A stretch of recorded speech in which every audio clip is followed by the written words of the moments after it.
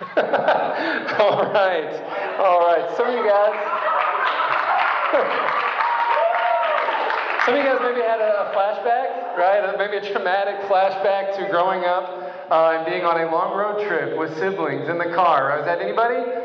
Some of you guys, had those siblings, been on that long road trip. You're going on vacation if you can survive the experience. If you can survive the 5-6 hour drive there, not kill your brother, not kill your cousin, not kill your sister. Some of you guys, that was you growing up, right? And so what you remember most about the trips is like, man, that time in the car and mom and dad getting frustrated, man, whoever's at the wheel saying, hey, we're going to cancel the whole trip. We're going to turn around. You're not going to get to go see whatever it is, Opryland. Not going to get to go see Disney World. Not going to get to go to see wherever you're going, camping even. Like, no, we're not going to do it because y'all are fussing too much. It's over. I've had the honor and privilege of being on the parent side of that, right? I've been the parent, I've been the dad in the front seat driving, and we've got 3 kids, and our kids fussing in the back and poking at each other, and he's looking at me, I can tell thinking about me, and I don't like it, or she's breathing my air, and why is he poking me? And you get frustrated, right? It's like, I'm just trying to drive, right? Can't y'all just sleep? Can't y'all just chill? I'm just trying to drive. But then, like, your blood pressure's rising, you're getting frustrated, you're getting angry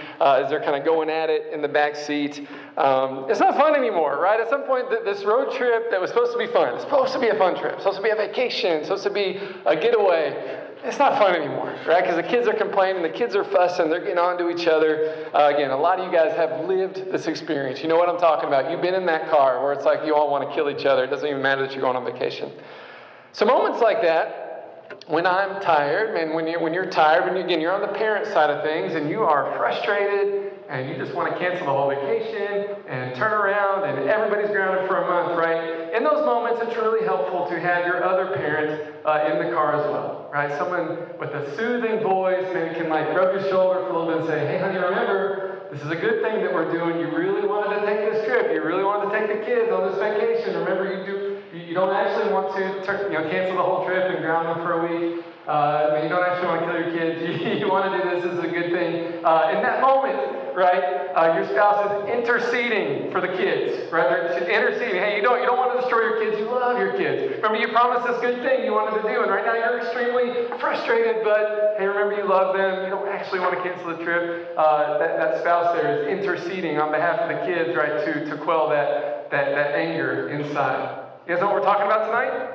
We're talking about intercession. We're talking about intercession and abiding. And we're going to continue with our Influences series with the second part of Moses' life. We started talking about Moses last week. Well, this is Moses part 2. We're going to talk about how Moses was used by God as an intercessor and how he wants to use you in the same way. We left off last week with Moses leading the Israelites through the Red Sea after a miraculous deliverance from Egypt and beginning what would become a 40-year journey through the wilderness towards the Promised Land. During this journey, there would be grumbling and complaining and at times just all-out rebellion. And there'd be moments where God, even though God is loving and patient and long-suffering, there was moments where God was done. Right? He's just done. He's frustrated. He's angry with the people. He said, you know what? Trip's canceled. Right? Trip's canceled. Everyone's grounded. I'm not doing this anymore because the people were so aggravating with all their complaining and all their rebellion. But this is where Moses was such a key person of influence because in those moments, he would intercede for the people. He would pray and plead for the people, standing as a mediator between them and God. Praying for them and also spending enormous amounts of time in God's presence so that the Lord could imprint on Moses his heart and his character to make Moses the leader that he wanted him to be. So we're going to continue the story of Moses tonight, learning about the tremendous value of intercession and how the Lord wants to use you as intercessors as well. Amen. I'm going to pray and then we're going to jump into the text for tonight. Father God, again, thank you for this opportunity to gather together, to study your word together. Father, I pray that you prepare each heart beforehand, God, to receive your word. Make us good soil that your word could implant in and grow in us as you shape and mold us to be the men and women of God that you desire us to be. Let the seed of your word grow and bear a harvest of faith, a harvest of righteousness in us. God, we love you. Holy Spirit, have your way. Do what you please. In Jesus' name, amen. Amen. So we started this semester with a brand new series called Influencers. influencers. And we're going to be looking at some of the major figures of the Old Testament and what we can learn from their life about how God used them to influence the people around them, and how God wants to use you to influence the people around you and leave a lasting legacy for His glory. So we talked about Moses last week. God raised up Moses to deliver his people out of slavery and bondage in Egypt. Now Moses was riddled with insecurity and doubt. And he said, God, literally anyone but me would be a better choice. And we talked about how, man, when we trust in God's power and not our own ability, that helps us overcome those anxieties, those fears, those insecurities. And that God did end up using Moses in a powerful and dramatic way because Moses started leaning on God's power and not focusing on his own insecurities. Right? So tonight, we're going to pick up where we left off. We're going to continue with that story. So after crossing the Red Sea, this is Exodus chapter 15. After crossing the Red Sea, we get a song of celebration from Moses and Miriam. Thank you, God, for all that you've done, delivering us from bondage. The Israelites then travel through the desert. God leads them to a place where they can have fresh water. God provides food for them. This food to sustain them that they call manna that starts appearing on the ground and they can scoop it up. The word manna literally means, what is it? I don't know, that's just the first person that came and scooped it up. It's like, what is this though? What is this? They didn't know what it was, but it's what God gave them every single day to eat. Now, it kind of appeared like flakes on the ground they could scoop up, like frosted flakes that they can munch on. That's what God used to sustain the Israelites as they traveled through the desert. This manna, what is it? They're attacked by the Amalekites. These are descendants of Esau who attack them. The Lord gives them victory over the Amalekites as Moses lifts up his staff, right, as they're in battle. On the battlefield is this warrior named Joshua that we're going to learn a lot more about and focus on next week. But Joshua's there on the battlefield, and as long as Moses has his staff lifted up, they're winning. They're winning the victory. Now his arms get tired, so he's got Aaron and Hur, two friends that come on either side of him to help him lift up that staff, and they win the victory there. Moses then continues to lead the people. In chapter 19, they arrive at Mount Sinai. And this is huge. This is a big focal point for us. The Lord meets them there on Mount Sinai in a powerful display of His presence. There is thunder and lightning and a thick cloud of smoke. And the people are terrified, right? The mountain is literally shaking. There's thunder and lightning. The people are terrified. And they say, Moses, listen, we'll obey whatever you say. Like, we'll obey whatever you tell us to do, but we need you to talk to God for us, right? We don't want to speak to God directly. We are terrified. You be the mediator. You go talk to God for us. We're going to keep at a distance because we're scared. We'll obey. Whatever He says, we'll obey it. We just don't want to talk to God. We don't want to communicate with Him directly, and they keep their distance. This is a sad moment, right? God wanted closeness and relationship and personal intimacy with these people. And they say, God, you stay over there. You stay over there. We're going to send Moses to be that mediator, but you stay over there. He kept them. They want to keep God at a distance, and some of us still do that today. Moses does. He goes up on the mountain, and it's there that the Lord gives him the 10 Commandments. You guys heard about these? The 10 Commandments? And several more laws about how to govern the people, how God's people should live as His chosen people. Moses and Joshua and the elders go up on the mountain, and God makes a covenant with them that He's going to be their God, they're going to be His people. And then Moses enters God's glory for 40 days and nights. And there in God's presence is where God gives him the law for His people. And so 40 days and 40 nights God spends in the presence of God. That's a long time, right? 40 days is a long time.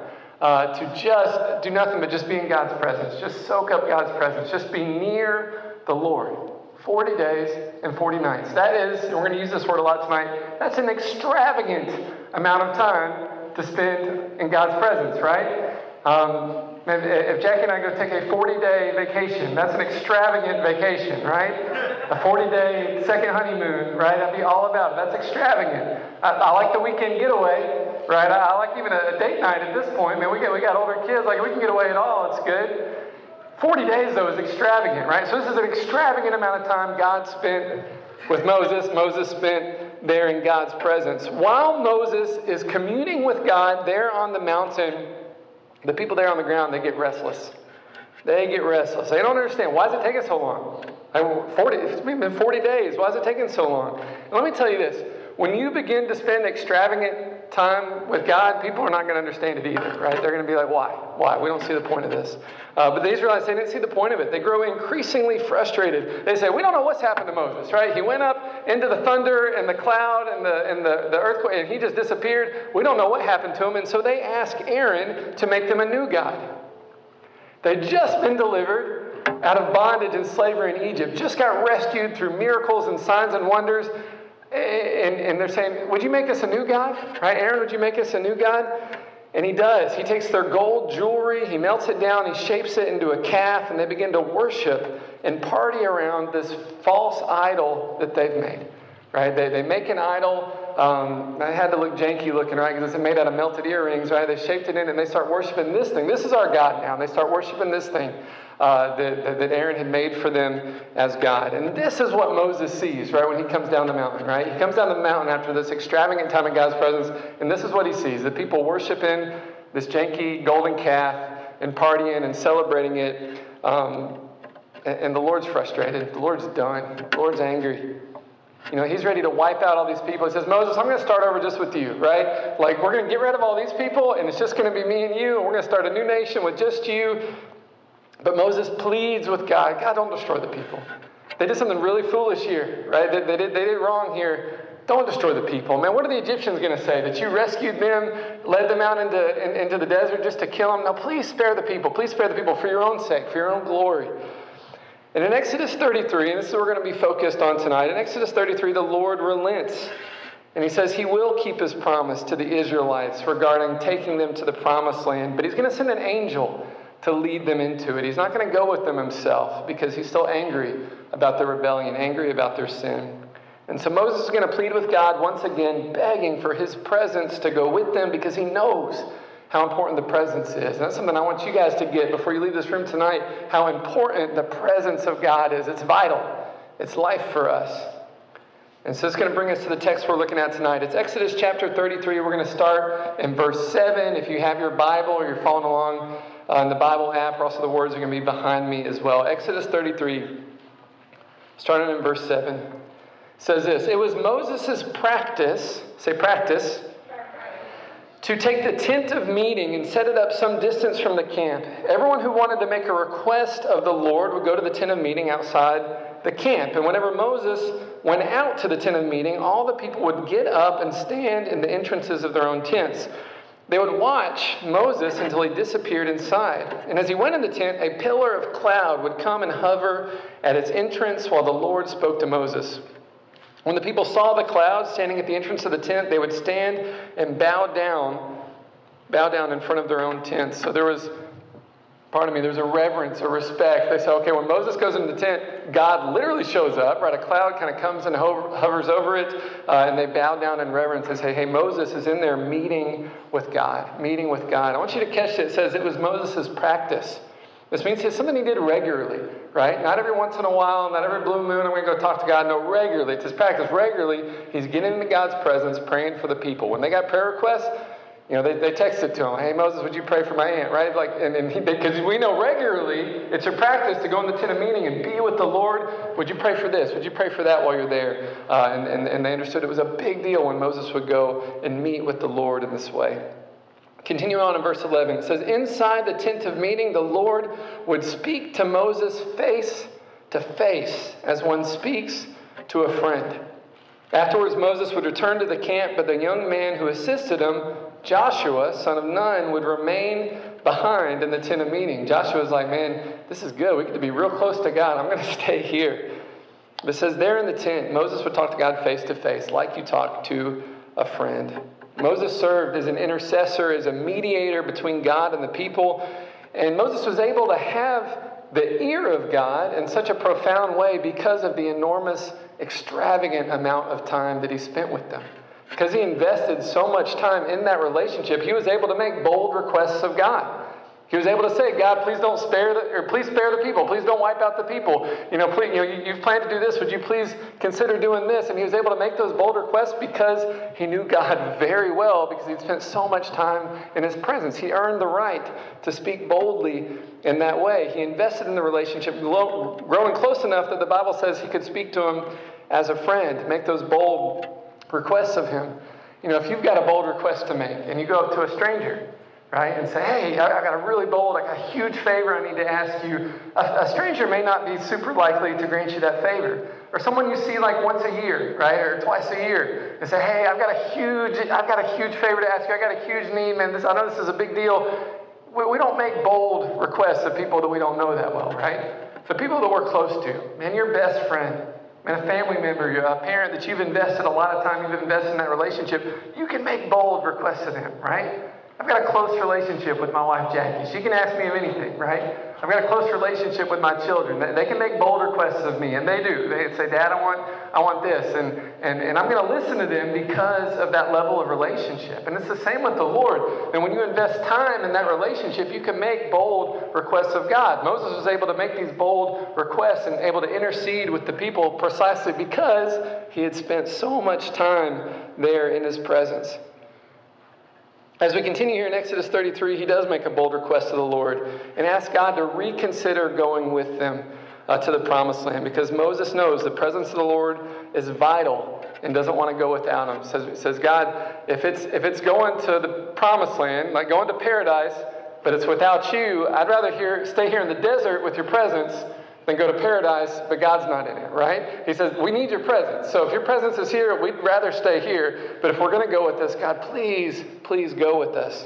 So we're going to pick up in verse 12. It says, one day Moses said to the Lord, Lord, you've been telling me, take these people up to the promised land, but you haven't told me whom you will send with me. You've told me, I know you by name, I look favorably on you. If it is true that you look favorably on me, let me know your ways so I may understand you more fully and continue to enjoy your favor. And remember that this nation is your very own people. Catch that the first thing he asks for is this: let me know your ways. Let me know your ways so I can understand you more fully. The first thing Moses says, I want more of you, God. I want to know you more. I want to be closer to you. His heart was first and foremost always to know God more. To know God more. And that should be our heart too, just to know God more. God, I want to know more of you. I want to be closer to you. And then he begins to intercede for the people. Remember, Lord, remember these are your people. Remember the promise you made to them. Remember you love them. Verse 14, the Lord replies, okay, I will personally go with you, Moses. I will give you rest. Everything will be fine for you. Verse 15, then Moses says, if you don't personally go with us, don't make us leave this place. How will anyone know that you look favorably on me and your people, if you don't go with us? For your presence among us sets us apart, sets your people and me apart from all the other people on the earth. Then the Lord replied to Moses, I will indeed do what you've asked, for I look favorably on you, and you know my name. So finally, then God relents. Okay, my presence is going to go with you. Moses says, we've got to have your presence. We've got to have your presence, God. It's your presence that sets us apart from all the other people on the earth. Right? And it's the same for us. I mean, it's God's presence. It's time spent in God's presence that's going to set you apart. That's going to make you different, right? People are going to look at your life and say there's something different about you because of the time you spent in God's presence and allowed Him to imprint His character on your heart and shape you and make you more like Him. Moses has one more bold request, and this one's wild. Right? He says, okay, God, we're close. I made the bold request. I've got one more thing to ask, and this is a big one. Verse 18, Moses responds, then show me your glorious presence. Or your translation may say, now show me your glory. Lord, show me your glory. Show me your glory. So we already know God's been talking face to face with Moses there in the tent of meeting. I'm guessing it says face to face, but maybe not literally, because we know elsewhere in the Bible no one can see the face of God and live. So maybe it's in a veiled kind of form. But Moses says, God, I want to see all of it. I want to see the fullness of your glory. I want everything. I want as much of you as I can possibly have, possibly stand. God, I want to see it all, the fullness of God's glory. And so God's thinking here, I can't show you the fullness of my glory. You would be obliterated. It'd be too much for any human being. But at the same time, and think about what it'd be like to be God and have this human being that says, God, I just want to know you as much as it's even possible to know a person. I want to get as much of you, God, as I can. How does God respond? How do you think the Lord felt about this? Again, this man that wants to experience as much of God as possible, who wants to be as intimate and experience as much of Him as possible. Again, no one can experience the fullness of God's glory and live, but still God says, how can we do this? Right? How can we make this happen? We can figure out something, right? We're going to figure it out. So here's how God does it. In verse 19, the Lord replies, I will make all my goodness pass before you. And I'll call out my name, Yahweh. We talked about the name of God last week before you. And I'll show mercy on anyone I choose, and I'll show compassion on anyone I choose. But you may not look directly at my face, for no one can see me and live. The Lord continued, look, stand near me on this rock. Right? He puts Moses there on the rock. As my glorious presence passes by, I'm going to hide you in the crevice of the rock and cover you with my hand until I've passed by. And then I'm going to remove my hand and let you see me from behind, but my face will not be seen. He says, Moses, and this is an amazing request. You want to see my glory. You want to experience more of me, and I love your heart, and I want to grant this request, but I also want you to survive the experience. So here's what we're going to do. We're going to put you in this crack in the rock. I'm going to put my hand over it. And then as I'm passing by, I'm going to call out my name, and I'm going to say things that are true of my character, that I show mercy and I show compassion. And you're going to experience me in that way. And then I'm going to lift my hand so you can see my back as I'm passing by. You're going to survive that, right? And so he does this for Moses. And again, Moses has this amazing, amazing encounter there with God. When our desire is for more of the Lord, that's a prayer that God wants to answer. Right? If your prayer is, God, I just want more of you, he's going to figure out a way to make that happen, right? That's a request that pleases the heart of God. If my child, right, if my kids, we've got 3 kids, if they want more time with Daddy, if they want to figure out ways to spend more time with me, to be closer to me, to know me better, I'm going to figure out a way to make that happen, or I'm going to move stuff around to spend more time with my son, more time with my daughters, to when they want to know me more, they want to draw closer to me. He wants to be close to you. He wants you to know him. But it's only going to come from spending large amounts of time in his presence. Extravagant amounts of time in his presence. Moses spends so much time in God's presence that in the next chapter, Exodus 34, tells us that his face is radiant, literally glowing. Literally glowing, so much so that he has to start wearing a veil. I don't know if it's blinding people or just distracting people or it's just too much, overwhelming for the people, but he starts wearing a veil around because he's spending so much time in God's presence. He's literally glowing from that time with the Lord. This practice of spending extravagant amounts of time in the presence of God has a name. We call it abiding. Abiding. A-B-I-D-I-N-G. Abiding. Just means just being with the Lord. Just being with the Lord. That's in prayer, man. That's in Bible study, man. That's worshiping the Lord. That's sitting quietly in his presence. It's just being with Jesus. It's in math class, and you're done with all your assignments, and you still got 15 minutes there. Jesus, would you just be with me? I just want to experience your presence right here, wherever I'm at. That's abiding, just being with the Lord. The concept of abiding is maybe best expressed in John chapter 15. This is Jesus speaking. John chapter 15, starting in verse 1, Jesus says, I am the true vine, and my Father is the gardener. He cuts off every branch of mine that doesn't produce fruit, and he prunes the branches that do bear fruit so they'll produce even more. You've already been pruned and purified by my message that I've given you. So remain in me, it says verse 4. Remain in me, or your translation may say abide in me. It means just be with me. Just be with me. Remain in me, and I'm going to remain in you. For a branch cannot produce fruit if it's severed from the vine, and you cannot be fruitful unless you remain in me. Yes, I'm the vine, and you are the branches. Those who remain in me, and I in them, will produce much fruit. But apart from me, you can do nothing. The illustration here is Jesus is a vine. Picture a vineyard. Some of you guys have been to a vineyard or maybe seen a picture of a vineyard or understand the concept of how we grow grapes, right? And so it's a vine that grows on branches or on like a lattice work, right? The vines can weave in and out of and grow on, and it's strong and it supports them so they can grow these big bunches of grapes there off the vine. Jesus says, I'm like the vine, right? All the fruit comes from me. You're like the branches, right? You're not producing fruit, but fruit hangs on you to the degree that Jesus is woven in and out of your life, right? So it says, when you remain in me, right, and my life starts to flow into your life, and your life weaves into my life, and you can't see where I end, and you begin, you're so saturated with Jesus, then your life's going to bear a lot of fruit. If you keep God at a distance, say, okay, God, you stay over there, I'm going to stay over here, because you're not going to bear any fruit. Because Jesus is the one that bears all the fruit, right? So your life is only going to bear fruit to the degree that you abide in Jesus, that Jesus' life is intertwined with yours. You got it? That's the picture here, right? Jesus is the vine, we're the branches, and we're only going to be fruitful to the degree we spend time with Jesus. We will never be fruitful if we don't make space to abide, just be with Jesus. So missionary hero Dick Brogden says, extravagant time with the Lord on a daily basis is the foundation of all fruitfulness. Extravagant, there's that word again, time with the Lord on a daily basis is the foundation for all fruitfulness. Abiding, again, just being in the presence of God is what makes it possible for you to serve others and to lead well. It's what's going to make you a person of influence. To the degree you spend time in God's presence, then you will be a great influencer. Because God's going to be the one bearing fruit in you, shaping you, molding you to be the person of influence that He wants you to be. God's heart imprints on your heart. You start to love what He loves. You start to value what He values.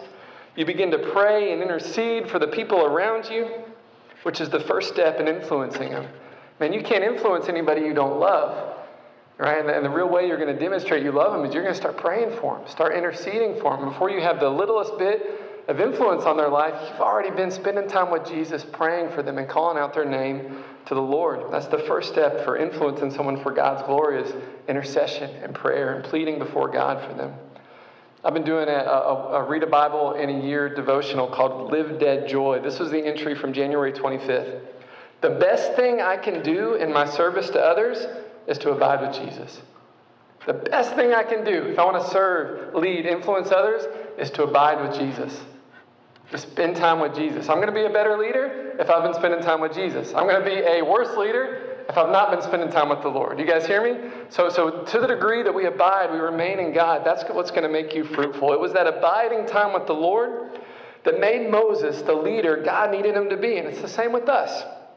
If we want to be people of great influence, if we want to have a fruitful life for God's glory, that begins with spending extravagant time in God's presence. So I want to ask you, what does extravagant look like for you? You got to personalize it. What's extravagant time in God's presence look like for you? Maybe on a typical day, you don't have any time in God's presence.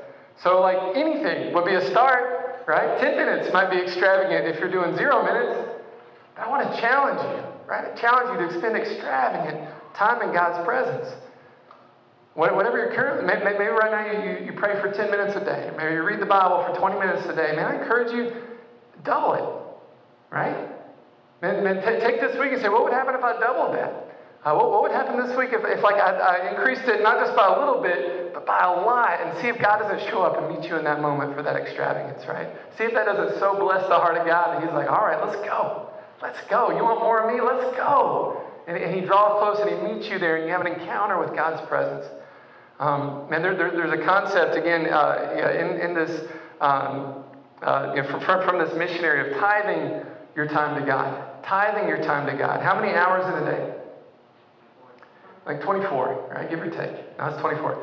So if you were to tithe your time, so it'd be like 2.4 hours, like 2.5 hours with the Lord each day. That sounds insane, right? So He'll do an hour in the morning, an hour at night, and like half an hour sometime in the middle of the day around lunchtime, we'll just spend in God's presence. And He'll do any number of things. Man, that's reading the Bible. That's prayer. That's praying for others, interceding. That's worship. That's just sitting quietly before the Lord. It's memorizing Scripture. It's just thinking deeply about the things of God. Just chilling with Jesus, thinking about stuff. Maybe if you just took the hours you were awake. Let's say you're awake 15 hours a day, because some of that you're sleeping. What if you tithed your waking time to God? We talk about tithing money. Think about your time. What if you tithed your awake time to God this week? Right? So between now and next Wednesday, so that'd be, if you're awake, let's say you're awake 15 hours a day, and you tithe an hour and a half to God. And maybe you break it up throughout the day. Maybe it's 45 minutes in the morning, 45 minutes before you go to bed, however you want to. But what if you did that? Do you think God would show up? Do you think He'd meet you there? Do you think your life would be more fruitful or less fruitful for spending extravagant time in God's presence like that? And you say, man, I couldn't possibly do that. Well, you don't know if you don't try. I think even trying, right? Even making the attempt is so going to bless the heart of God. He's like, all right, He's going to meet you there. So figure out what extravagant is for you, right? If you're doing nothing, then do something. Say, hey, each day this coming week, I want to spend time in God's presence. Maybe it's in the morning, maybe it's in the evening, maybe it's both. But I want to spend time in prayer, spend time in His Word. Just be with Him. Say, God, I'm here and I just want to know You. I just want to experience Your presence. I want to draw close to You. It's in His presence that He shows us His character and He transforms our character. It's in His presence that we learn to trust Him with big things in our life and make those bold requests for things that are going to bless others and bring Him glory. It's in His presence that we intercede for the people around us, calling out their names to the Lord, praying for their salvation and for opportunities to share the hope we found in Jesus with them. It's in His presence that He makes us people of influence. Right? So I want to challenge you guys, man, get in God's presence. Get in God's presence and intercede for the people in your life while you're there. So what happens next with Moses? So the law is given to the people. God leads them through the wilderness. His presence does go with them. Over a period of about 40 years, they go through the wilderness. There is more complaining. There is more rebellion. There's multiple occasions where it seems like the people aren't going to make it because they're being awful, right? And God is frustrated with them.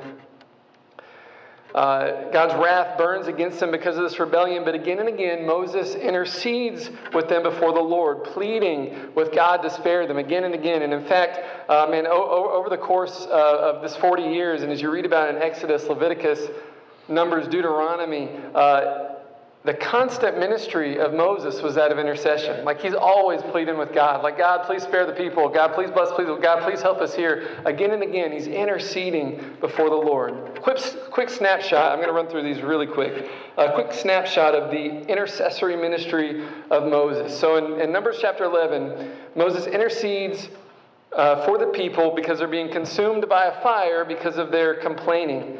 And he also pleads with God, hey, they're getting tired of the manna. Could we also have some meat? And God sends some quail so they could have some meat as well. In Numbers chapter 12, Moses pleads with God to heal his sister Miriam. In Numbers 14, the people are complaining because there was a bad report from the promised land, and the Lord's anger burns against them, but Moses pleads with God to forgive them.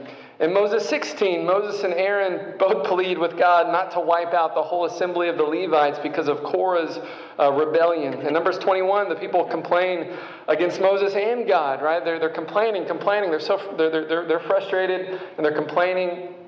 God gets angry and he allows venomous snakes to enter the camp and they start biting people. And Moses pleads with God, God, please, would you deal with these snakes? They're biting people. And God has Moses fashion a snake out of bronze, right? Make a bronze snake, put it on a pole and lift it up. And everyone who looks at this bronze snake will be healed of their snake bites, right? So he pleads with God, God, can we do something about this? God gives him a solution. This bronze snake lifted up on a pole is foreshadowing of Jesus. Foreshadowing how Jesus would one day be lifted up and people could look to Jesus and be healed. Right? In the same way these people being bit by snakes looked at an image of a snake to be healed of their snake bite. The New Testament tells us about Jesus that God made him who knew no sin to become sin for us. And then he lifted him up. Right? So when we look at that image of sin, we can be saved from our sins. We can be forgiven. Right? So this is some huge foreshadowing there in the Old Testament of what God would do for us in Jesus. The good news of the gospel, that God loved you so much, he was not okay to leave you in your sins, separated from him, lost and hopeless, but he sent his son Jesus to live a perfect life, to die on the cross for us, that our sins could be forgiven. 3 days later, he was raised from the dead and ascended into heaven with the promise that one day he's coming back for us. When we put our trust in Jesus, what he did on the cross to save us, we're adopted into the family of God. We've got eternal life. Our sins are forgiven. We've got a fresh start in the Lord. The other major way that the Lord used Moses was to give his law to the people. And we don't have time to get into all that. But as literally, he gave them chapters and chapters of law. And here's how you should live. Here's how to live in a way that pleases the Lord. And God wants to use you in the same way. God wants to use you to share the word. Now, he's not giving them on like stone tablets, right, for you to show your friends, right? He's not going to give you new commands that aren't in the Bible, but he's going to use you to share his word with people. And maybe it's as simple as just in conversation. Hey, here's a Bible verse that really encouraged me this week, right? Or hey, actually, the Bible has something to say about this situation you're talking about. I mean, this is something that's always been a big help to me. And share the word. God wants to use you to share the word with the people in your life the same way he used Moses, right? You're going to be a big influence on them to the degree you share God's word, God's truth with them. Let's wrap up here. So the story of Moses ends in Deuteronomy. Eventually the Israelites arrive at the edge of the promised land and Moses dies. And he passes on that mantle of leadership to that young guy who fought bravely in battle and who would hang out there at the tent of meeting, is a man named Joshua, and we're going to hear more about him this week or next week. So what about us? What can we learn from Moses? What can we learn from Moses' life? Man, I want us to have two big takeaways here: abiding and intercession. I already talked about abiding, right? That challenging you guys in this next week. Between now and next Wednesday, I encourage you each and every day to spend extravagant time with Jesus. You and the Lord figure out what that looks like and when you're going to do it. But I encourage you to do it and see if God doesn't show up and meet you there. See if He doesn't, transform some things, shape some things in your life, move in a big way in your life when you block out that extravagant time just to abide with Him. To make that your regular practice, like it was Moses' regular practice. Make it a habit to just spend lots of time with Jesus. People aren't going to understand it. That's not going to make any sense to people. But man, God's going to bless your life for it. The other challenge is this. I want you to allow God to develop you as an intercessor, right? An intercessor, praying to God for people, right? Praying that God would bless people, praying that God would help people, calling out other people's name before the Lord. Now, when we draw near to God, man, there's times for us to worship Him, times for us to praise Him, times for us to give thanks, pray for His will to be done and His kingdom to come in our life. And there is times to pray for our needs. But man, there's also times that we need to pray for the needs of the people around us. That's intercession. And God, would you help Billy over here? God, would you help Susan? God, Randy's far from you. Would you draw him close to yourself? Would you use me to share the gospel with Henry? Praying by name for the people in your life that you know need God's help. And I want to challenge you this week to be an intercessor. Here's what I'm going to have you do. I want you to think of five people in your life. Right? They could be friends, family members, classmates, co-workers, 5 people that you know. And by name, each day this week, I want you to pray for them, right? Maybe there are people that are far from the Lord, and you pray, God, would you give me an opportunity to share the gospel with them? Would you give me an opportunity to share Jesus with them? Holy Spirit, would you draw them to yourself? Maybe they're far away, and you don't actually have interaction with them. God, would you send someone in their life that can share the gospel with them? Maybe there's someone that's far from God. Maybe they know the Lord, but they're just going through a hard time, and God would move you to pray for them, for God's blessing on their life, God's help in whatever situation it is. But over these next 7 days, between now and next Wednesday night, I want you to pray for these 5 people every day. That's the challenge, right? To spend extravagant time in God's presence this week. You figure out what that looks like for you. And each day, I want you to also pray for 5 people. So come up with those 5 names later tonight and then start tomorrow and call those names out to the Lord. Just pray for God to use you that way. And what I think is going to be amazing, you're going to see, as you begin to pray for people, God's going to give you greater influence in their life. Right? Because as you pray for them, you're going to start to love them more. You're going to start to get God's heart towards them. And God's going to give you words to share with them, ways to encourage them, ways to bless their lives. He may give you something to do to tangibly bless them and help them. But as you intercede, as you pray for them, and see if God doesn't show up in a dramatic way in that. Here's how I want us to close out this time. I want us to intercede for people. I want us to pray for people. So somewhere in this space, somewhere in this room, you guys can pair up your groups of 2 or 3, and I want you to pray for those people. You may not have a list of all 5 come up. You may need to think about it, but those names that just immediately come to mind, and take time in your group of 2 or 3 and pray for those people, right? So in these next few minutes, you guys can stand up, pair off in groups of 2, groups of 3, get somewhere in this space. We're going to take these next few minutes and just pray. Just intercede to the Lord. Say, hey, these are the people that came to mind for me. Can we agree in prayer for them? Amen? I'm going to pray, and then we'll break up into our groups, and we'll go intercede. Father God, I thank you for the example from the life of Moses. And God, I thank you that you are a God who is personal and intimate. God, that you're not a distant force in the cosmos who created the earth, set it spinning, and left us on our own, God. But you're a God who loves us and wants to draw near to us, wants relationship with us. God, I pray, Lord, that if there's any student here tonight that doesn't have that relationship with you, that doesn't know you in that way, that they put their trust in Jesus even tonight and invite you into their life and begin following you for themselves, that you would be Savior and Lord of their life from this day forward. God, we want close relationship with you. I pray that you'd encourage each student, that there be a hunger for your presence, a hunger for more of you, and that this week we would dramatically increase the amount of time we spend with you each day. If it means getting up early, God, if it means moving stuff around, that we would spend just tons of time in your presence, in your word, and prayer, and worship, and just sitting and being with you, Jesus. God, would you help us to rise to that challenge of abiding? And God, as we just call out these various names to you of people that are far from God, people that need help, that we know and that we love, God, we pray that you would move in these situations, God, that our prayers offered in faith, God, would move your heart, that you would move in these situations in the name of Jesus. We believe you for it, God. We believe you for it. As we touch and agree anything, Jesus promised it, that anything we ask for will be done to the glory of God the Father. We believe you for that. In Jesus' name, amen. All right, so stand up, break the groups of 2 or 3, and we're going to spend the next few minutes just interceding, just praying, and pray for those few people that came to mind. And we're going to agree together that God's going to move in their life.